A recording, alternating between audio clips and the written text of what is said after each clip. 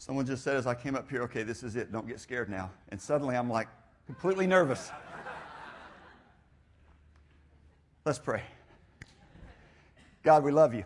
And it is really a privilege beyond what we can imagine that we can come together as the body of Christ, the local church, and in community sing to you out of hearts that maybe are overwhelmed with your grace and your mercy and your love, but maybe this morning our hearts are not overwhelmed with that. Maybe as Clay said, we're just struggling to get through the morning so far. But God, we can come together and love you and sing to you and worship you because you are so worthy. And God, you have given us your word to give us direction and guidance. You've given us your Spirit to lead and to prompt, to challenge and convict and to comfort. And we would humbly ask this morning that both your word and your Spirit would just work in each of us right now, that you would right now invade our reality, our minds, our hearts, our wills, and that we would just be very sensitive and open to what you want to say to us this morning. And we thank you. We love you. We pray this in Jesus' name. Amen. Well, welcome to our 9th annual Question and Answer Sunday. About 9 years ago, we did a Sunday morning series called Tough Questions, 5 Tough Questions, during which we tackled a single tough question for 5 different weeks. And it has become sort of a summer tradition around here. And so this is the 9th year that we are doing this. Over the past almost decade, we've received over 600 questions from you, and we've interacted with about 30 or 40 of those each summer. And the last couple of years, we've changed it just a little bit in that we've given you about a dozen or 15 questions and asked you to sort of rank the top 3 or 4 or 5 of those, and then we've managed to deal with those. Just last year, we dealt with, is it okay to drink alcohol? How can I know God has forgiven me? How can I enjoy entertainment without distracting myself from Jesus? Are we living in the end times? And what does God say about divorce? So quite a number of tough topics that we addressed last year. Well, this year, more so than in, I think, years past, we were both not very surprised at what ranked as the top 4 questions. And then on the other hand, we were very, very shocked at what ranked as the top 4 questions. The question that we're going to deal with first this morning, we're actually going to deal with 2. The first one we're going to deal with first is a question that has ranked as one of the top questions every single year that we've done that. And that is, are we in the end times? What's the deal with the end times? And so every year we explain that, and we're going to take just about 5 minutes or so to walk you through that this morning. But I want to spend the bulk of our time on what was the number one question that you marked that you would most like to deal with and dialogue about, and that was, how do I know if I'm good enough to get to heaven? And so we're going to spend the bulk of our time this morning on that. Next week, we're going to deal with 2 more questions. Is everything black and white, or are there gray areas in the Bible? And we're also going to deal with, can evolution and Christianity coexist for those of us that follow Christ? So that's next week, but this week we want to deal first of all with what's the deal with the end times. It's interesting that in every generation since Jesus walked the face of the earth, the people in that generation who ascribed to Christianity or who followed God, who were God-fearers or who were followers of Jesus, the people in every generation has thought that their time period was definitely the end times. Technically, when you look at Scripture, the Bible considers the time between Jesus' first coming, a little over 2,000 years ago, and the time when He will come back for a second time, the second advent. The Bible considers that entire time period to be the end times, or the last days, if you will. So technically speaking, from a biblical standpoint, we are in the last days. We are in the end times. We don't know how long this time period is going to last. It is moving toward the culmination of history and time as we know it, but we are somewhere in that particular time frame. From our perspective as Christ followers, the event that will sort of initiate what we think of when we think of the end times is something known as the rapture of the church. And once that event takes place, and the Bible teaches that it is an imminent event. In other words, it could happen at any moment. Nothing has to precede it. It could happen today. It might happen 100 years from now. It might happen 1,000 years from now. Nothing must happen first for it to take place. But once that event takes place, over the course of about 7 years, and then over the course of about 1,000 years, time as we know it will wind down. And so let me just direct your attention to the screen, and we're going to walk you through real quick a timeline for what we think of when we think of the end times. Again, the first coming of Christ technically started that period known as the end times, and we are now in what is known as the church age. And the church age began in Acts chapter 2 and will go on until that event, which is the rapture, which will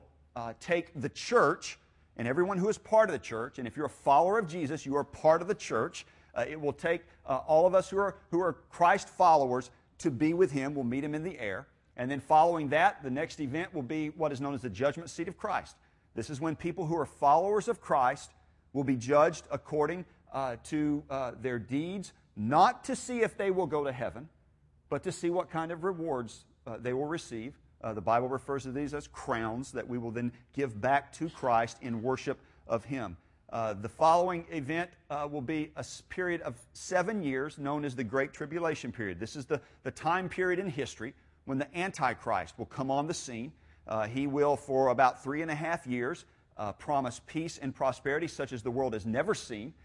He will become a friend to Israel. He will set up a one-world government. He will set up a one-world economy. He will set up a one-world religion. And the world in its entirety will basically follow his lead, except for those who become followers of Christ during this time, who weren't when the rapture happened. If they had been, they would be with Jesus now. They will resist him. And then about year 3.5, midway through, Daniel tells us that the Antichrist will change his colors. And who he really is will become known, and he will begin a time of intense persecution, such as the world has never known. There will be earthquakes and wars and rumors of wars, and the world system as we know it will radically change during this 7-year period of time. And he will rule and reign as the Antichrist for those 7 years, and then following that 7-year reign, the Bible says that Jesus will come back. He will come back for a second time. This is the second advent. He will return to the earth, and while he is here, he will lead the armies of God and the people of God who are there, who came to follow Christ during that 7-year tribulation period, in a battle known as the Battle of Armageddon. And they will literally wage war with the armies of Satan and the demons of Satan. And at that particular time, the Bible says that Jesus will defeat Satan. And we will then usher into what is known as the millennial kingdom. Jesus will set up a physical, literal kingdom on the earth, during which time he will reign as the king for 1,000 years. During that time period, Satan will be bound so that he can no longer wreak havoc. He can no longer deceive. He can no longer be the angel of light that he is today. He will be bound for the 1,000 years while Jesus reigns as the king on the earth in a physical, literal sense. And then the Bible says at the end of the 1,000-year millennial reign of Christ, the next thing that will happen will be the great white throne judgment. This is the time period where everyone who is not a follower of Christ will be judged, and they will be, actually Satan will be let loose for a very short time following the 1,000-year reign of Christ, and then Satan and all of those who did not follow Christ will be cast into what is called the lake of fire, hell. And there they will stay for all eternity, and then we will enter that period. Can't say period of time because there's no longer time at this point. We will enter into what is known as the eternal state, and we will be in that state either with Christ, with our Heavenly Father, with the Spirit, in a place known as heaven for all eternity, or we will spend that period in a place called hell, apart from Christ, separated from His grace and His love and His mercy. That is, just in a timeline form, the way the end times, according to Scripture, will work itself out. And again, we've talked at length about this over the last number of years. Next Sunday, we're going to give you sort of a little reference page to take home that's got some resources and whatnot. We'll make sure we include that little thing in there. But that's it. That's the end times. So that's the deal with that. The question that I really want us to talk about this morning and focus most on is the question that, again, was voted on by you as the number one question that you would like to discuss, and that was, how do I know if I'm good enough to get into heaven? This is a very interesting question to me. This is, in a sense, what we are about as a church. How do we know that we are going to get to heaven when we die? Now, that presupposes a lot of things. How do we know we can live for Christ now? How do we know we can have our sins forgiven now? How do we know that we can walk with God in the here and now? How do we know that we're going to spend eternity with Him? Probably, I think, the most misunderstood and most widely believed thing about heaven is that people will somehow end up there, at least in part, because they're good. This is the most misunderstood thing about the Christian faith, about the Bible, about Jesus, about the church. This is the most misunderstood and widely believed thing, is that somehow, some way, because we're basically good people, we will end up in heaven. In fact, the truth is, some of us in this room, if you were to answer this question, you would conclude in your mind that heaven is not just reserved for Christians. You would conclude in your mind that heaven is also reserved for good people. Good Jews and good Buddhists and good Hindus and good Catholics and good Mormons and good Americans and good neighbors and good co-workers and good family members. Good people. A lot of people believe that the common denominator between all the world's religions, the common denominator between those that follow Jesus and those that don't follow Jesus, between those that are connected to a local church and those that aren't connected to a local church, between those that never hear the gospel as well as those that do hear the gospel, between those who are sort of good people and those that are just really morally good, just, righteous people. A lot of people believe that the common denominator that sort of ties all of those groups of people together is not a belief system.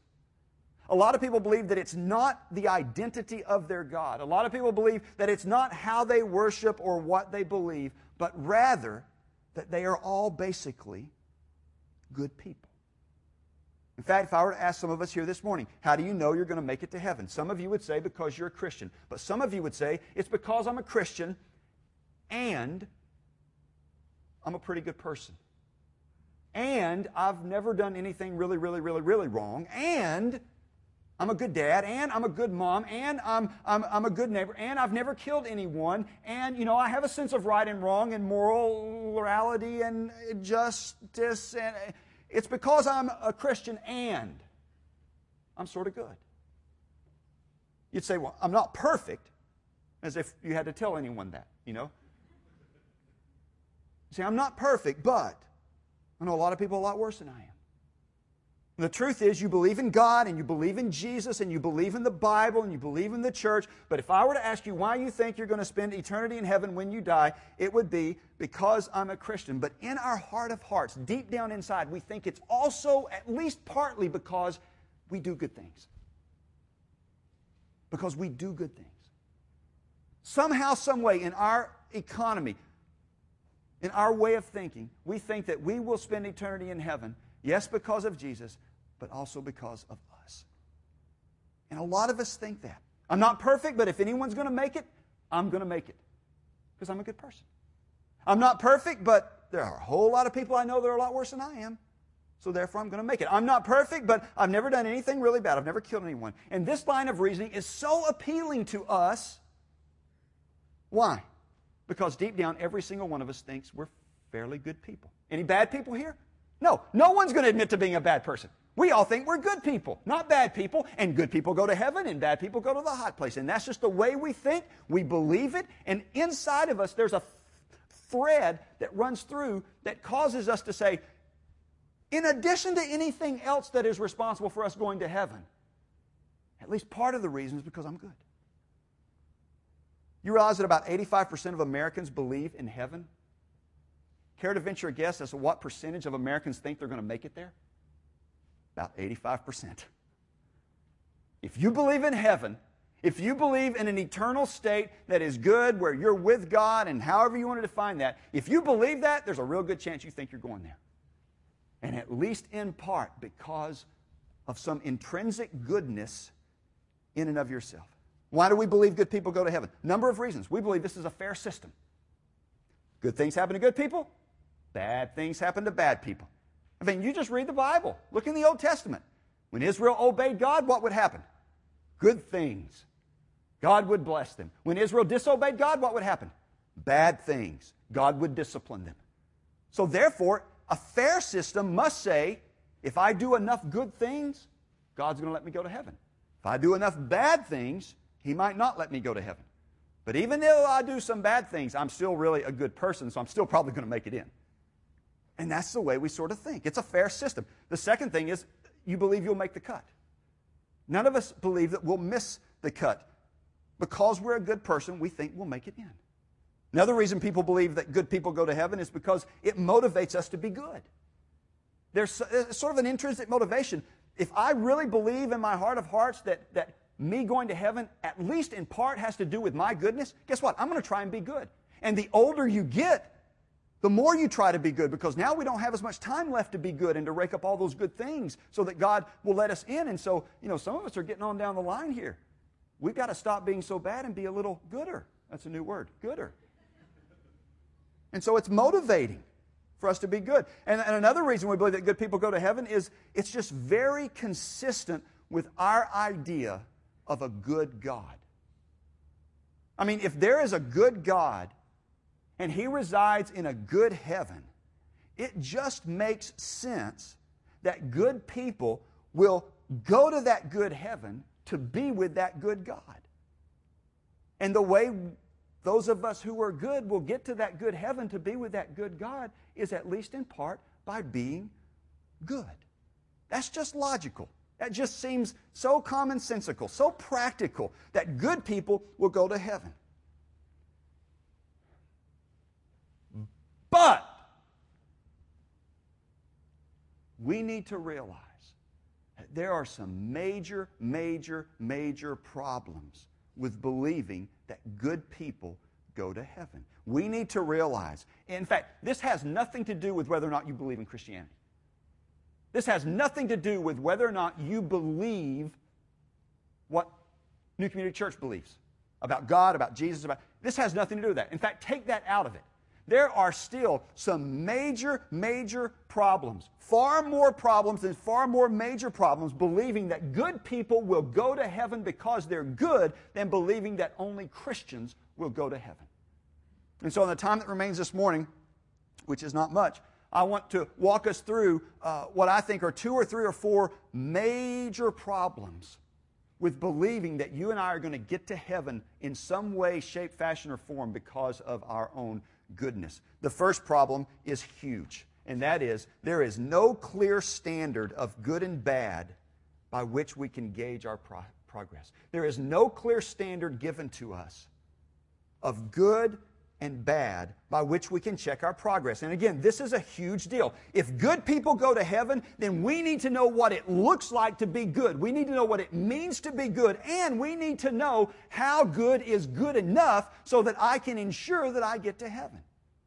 This is a huge problem. If my eternity hinges on my being good, then surely this good God who wants me to come to His good heaven is going to clearly tell me how good I need to be to spend eternity with Him in this good place called heaven. But where does He tell us this? I mean, is this a scale thing? As long as I'm up in the top end of the scale, I'm good enough, but if I'm at the bottom end of the scale, tough. There are only so many seats. Is this a percentage thing? Does he grade on the curve? I've made a 40 on a test before and passed because of that great thing known as a curve. We were all stupid, and so they curved it up. Do I get a letter grade? A's and B's, you're in heaven. C's, I don't know. What kind of cars you drive? D's, F's, you don't have a choice. You're not going to heaven. Is it a pass-fail system? Do I get a number grade? What's God's grading system for me getting into heaven if me getting into heaven is dependent on, at least in some part, my goodness? On me being good enough to get there. Here's the deal. God never gives us that information. God never in the Bible gives us the information. And you're thinking to yourself, dummy, it's in the Bible. Did they not teach you that in that school you went to? It's in the Bible. It tells us how good we're supposed to be. Where? Well, it says love God. If you love God, I mean, surely that's good enough. How much do we need to love God? On Tuesday, Wednesday, and Thursday this week, I loved God. On Friday, I didn't love God very much. Something happened on Friday that caused me not to love God as much as I did on Tuesday, Wednesday, and Thursday. Does that mean I'm out because I didn't love Him as much on Friday? Where does God tell us what the standard of good and bad is that will get us into heaven? You say, well, the Bible says love your neighbor. The Bible says don't kill anybody. The Bible says don't be greedy. The Bible says be kind. The Bible says all this stuff. Okay, then how much of that stuff do I need to do or not do to be good enough to get to heaven?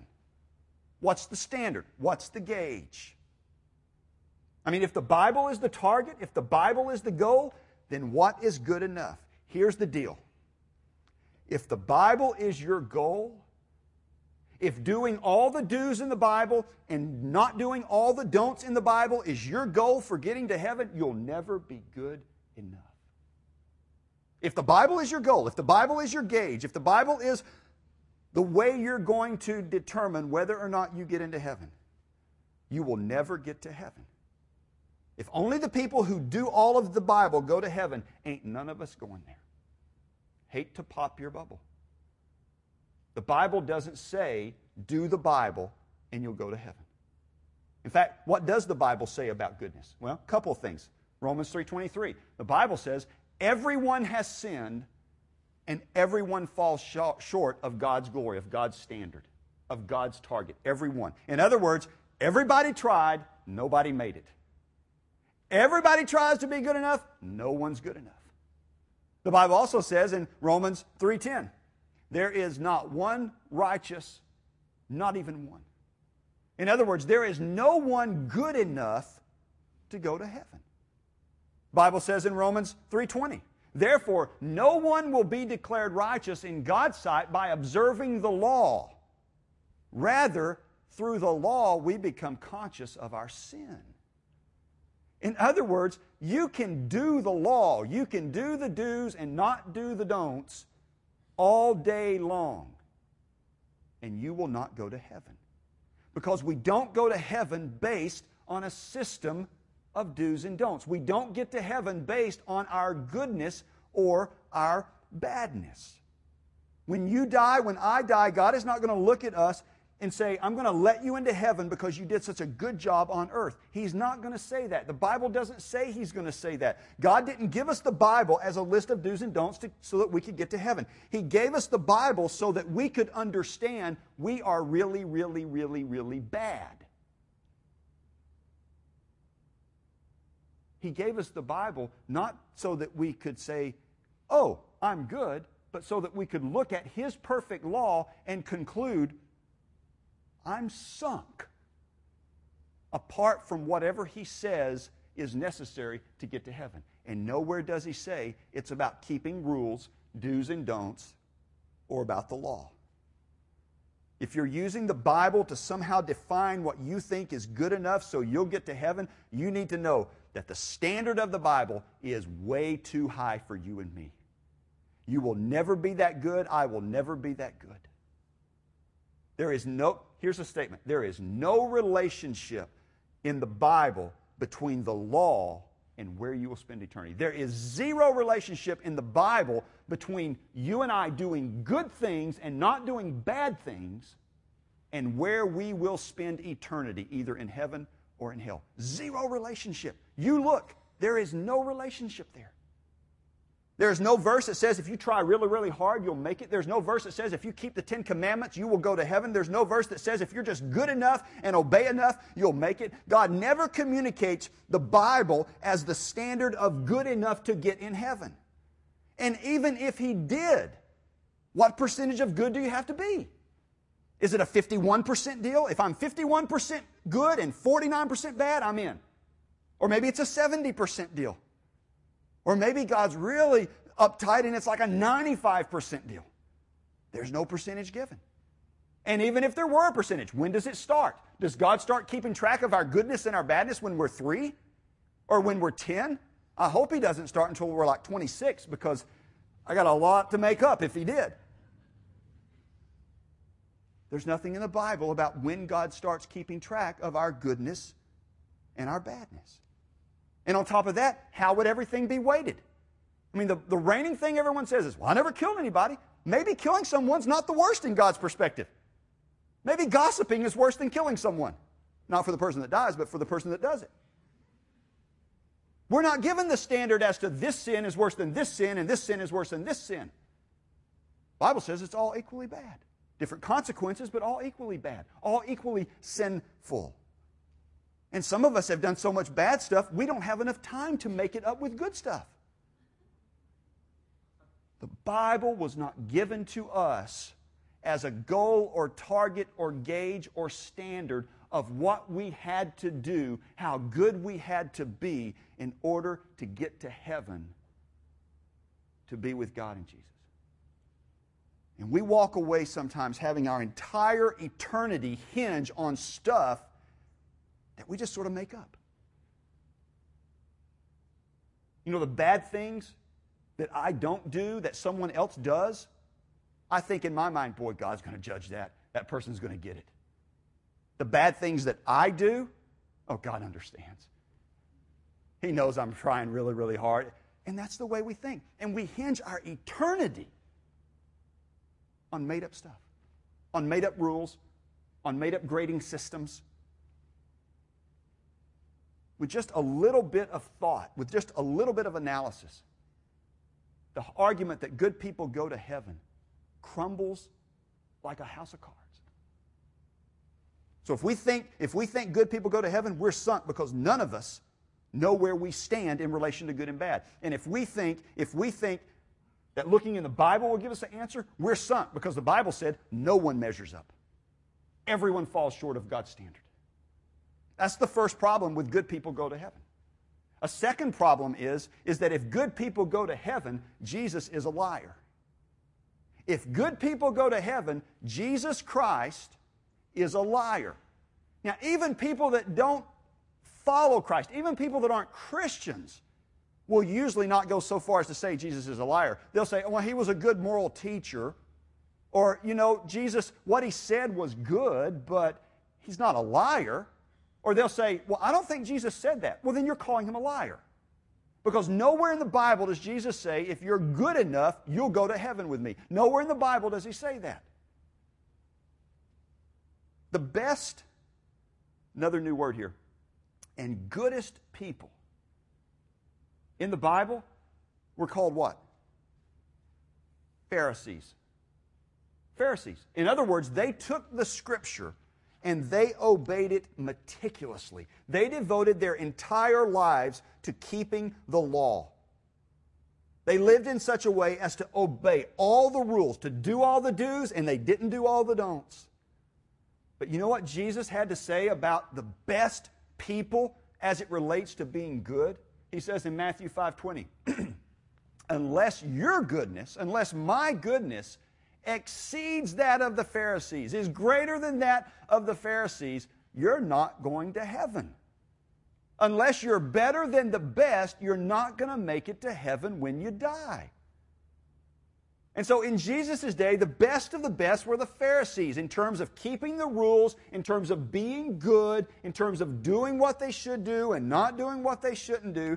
But Jesus said, they're not getting to heaven based on their goodness. And then Jesus does an amazing thing. He would say, the best of the best are not going to heaven because they're good, but then the worst of the worst would walk up to Jesus and ask him to forgive them. You know what Jesus would say? You're forgiven.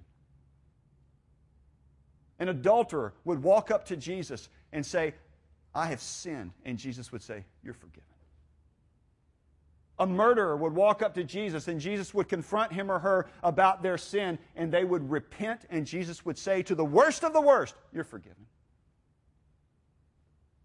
This is a weird system to me. Jesus taught That the best of the best weren't good enough, and the worst of the worst, when they trusted Him, were forgiven. Because Jesus did not believe that good people went to heaven. Jesus believed that forgiven people went to heaven. Jesus believed that people who had their sin problem forgiven by Him were the only people who would go to heaven. If you have a Bible with you, I want you to turn to a story in the Gospel of Luke. Luke chapter 23. Luke 23. There's an interesting passage here. This is about Jesus, and He is on the cross at this particular point. And there are two thieves or criminals also on crosses, one on His left and one on His right. And the Bible says this in Luke 23, verse 32. It says, 2 other men, both criminals, were also led out with Jesus to be executed. And when they came to the place called the Skull, there they crucified Him along with the criminals, one on His right and the other on His left. Now, this is an interesting verse because of the little word criminal there. This is a word that is not used much in the Bible. It's used mostly in extra-biblical literature, and it's translated in extra-biblical literature as the word pirate. In other words, these men weren't just criminals. They were literally the worst of the worst. They were like pirates. The Romans would not even take pirates as slaves and use them shackled together to row their ships. They were so bad, so reprobate, so pagan that the Romans would have nothing to do with them. This is the word that Luke uses here, and Luke was a doctor. He was very meticulous about his terminology. He could have said thief, he could have said robber, he could have said another word for criminal, but he uses this word for literally the worst of the worst criminals. And they're hanging on crosses next to Jesus. Look at the next verse, verse 34. The soldiers also came up and mocked Him. They offered Him wine vinegar and said, "If you are the King of the Jews, then save yourself." And there was written a notice above Him which read, "This is the King of the Jews." And one of the criminals who hung there hurled insults at Him. "Aren't you the Christ? Save yourself and us." And Jesus said, "Father, forgive them, for they do not know what they're doing." And they divided up His clothes by casting lots, and the people stood watching, and the rulers even sneered at Him, and they said, "He saved others. Let Him save Himself if He is the Christ of God, the chosen one." But the other criminal rebuked Him. "Don't you fear God," he said to the other criminal, "since you are under the same sentence?" And then he makes this statement. He says, "We are punished justly, for we are getting what our deeds deserve. But this man," meaning Jesus, "has done nothing wrong."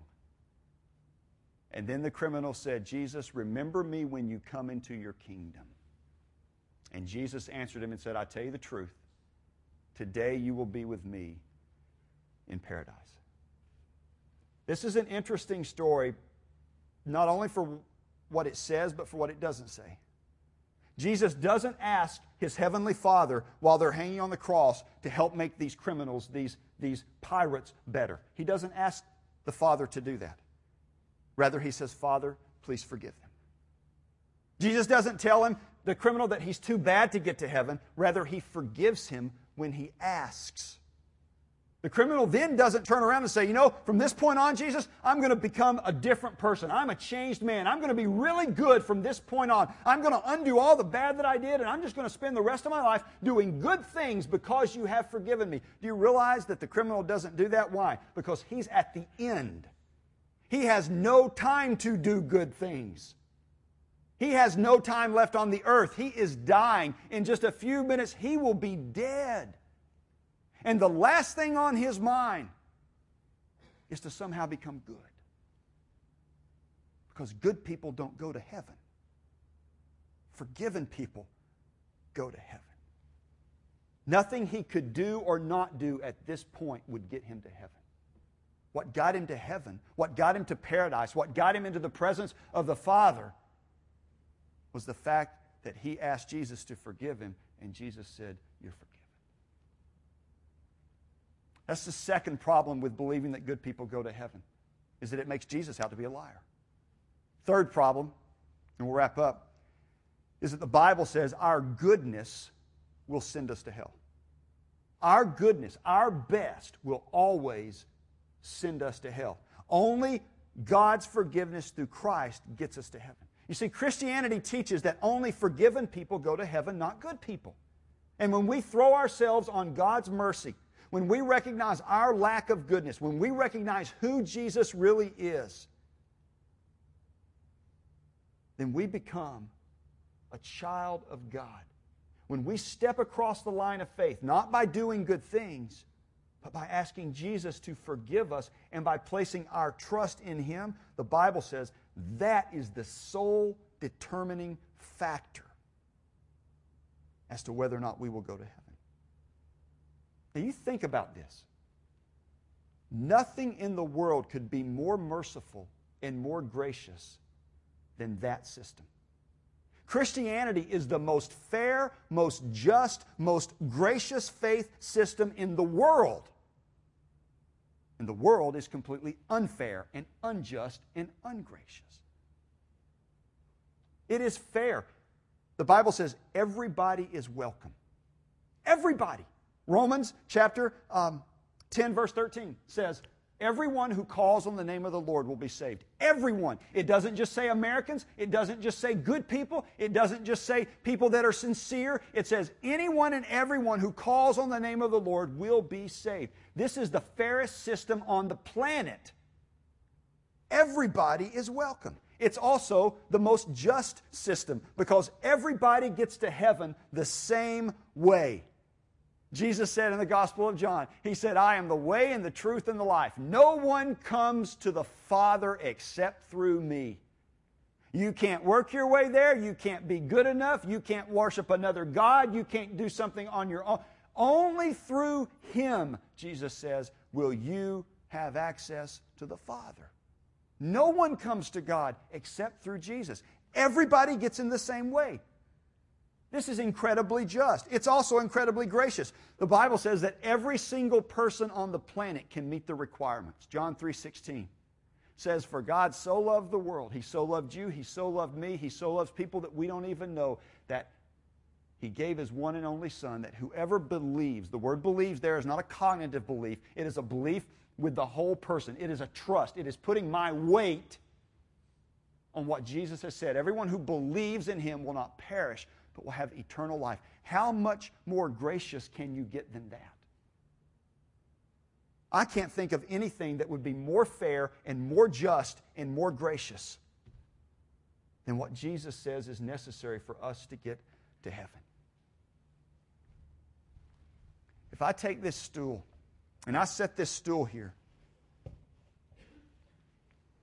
and I tell you, I'm trusting in this stool. Am I trusting in this stool? No. I'm telling you I'm trusting in the stool, but I'm not trusting in the stool. What if I go and tell every single person I know that stool is the best stool in the world? It will support any amount of weight. It will support your weight. It will support my weight. It will support both of our weights together. It is the best stool in the universe. You should trust that stool. You should trust your weight on that stool. You should do that. Does that mean I'm trusting that stool? No, it means I'm telling others to trust the stool. What about this? Am I trusting this stool now? What happens if that stool falls? I'm still okay. I'm ambidextrous. I can do multiple things. If the stool falls, I'm still good. I'm not trusting the stool. But what happens if I take this stool and I sit down on this stool? Am I trusting this stool now? Yeah. As goes the stool, so goes me. If the stool supports me, I'm supported. I'm good. I'm safe. If the stool breaks, I'm sunk. I'm going to fall. I am putting my entire weight, I'm putting 180 pounds on this stool right now. And this stool is holding me up. I'm trusting this stool. I'm believing in this stool. I'm putting my weight on that stool. When Jesus invites us to trust Him, He's not just saying, believe in me. He's not just saying, acknowledge that I'm there. He's not just saying, tell others about He's saying, put the whole weight of your life on Him. Going to heaven when we die is not about what we do or don't do. It's about us putting the weight of our lives and our faith and our trust in what Jesus has already done on our behalf. And the Bible's real clear about that.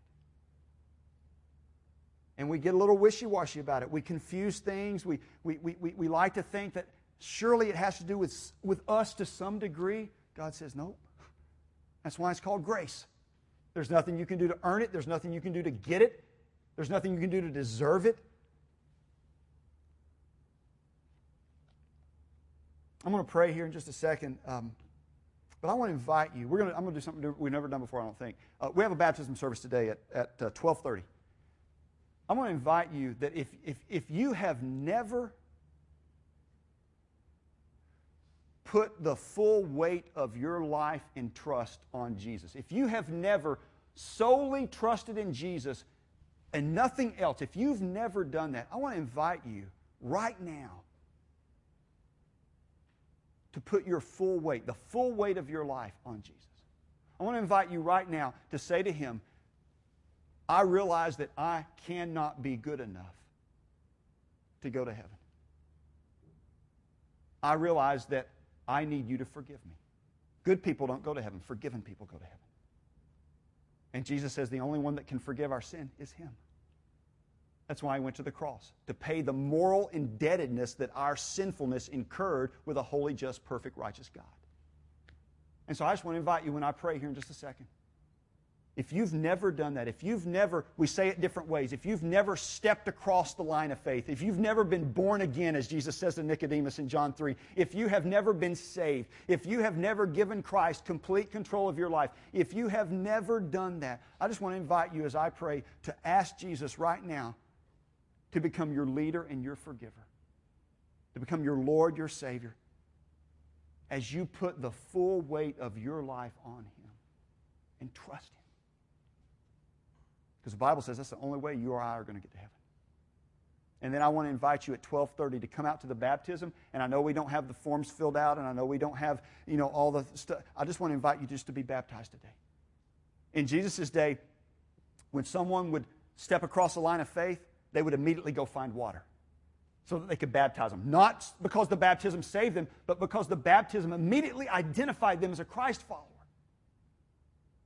I came to faith in Christ on August the 16th, 1981. That was on a Sunday morning. Sunday night, I got baptized. And I'm so thankful that it was very closely tied to that, because it made it, just for me, a lot more meaningful. So I just want to invite you, if you've never done that and you want to do that today, you ask Jesus to save you. And then you show up at Newbegin at 12:30 and we will baptize you. And you can be 100% sure that when you die, you will go to heaven, not because you're good, but because you're forgiven. Pray with me. Father, thank you for this day. And we thank you that you have made it incredibly clear in the Bible that we don't get to heaven because we're good, but that we get to heaven because we're forgiven. And so if anyone right now is asking you to forgive them, God, we rejoice with them, because you say you will do that. Thank you, Father, that our salvation, that our relationship with you, and that our eternity does not hinge on us. Thank you that it doesn't hinge on us doing and not doing and being good, but that it hinges solely on your grace that you have offered to us. And we thank you. We pray this in the name of Christ, who makes that possible. Amen. Have a great morning. Hope to see you at 12:30. Next week we'll deal with 2 more questions. Have a good week.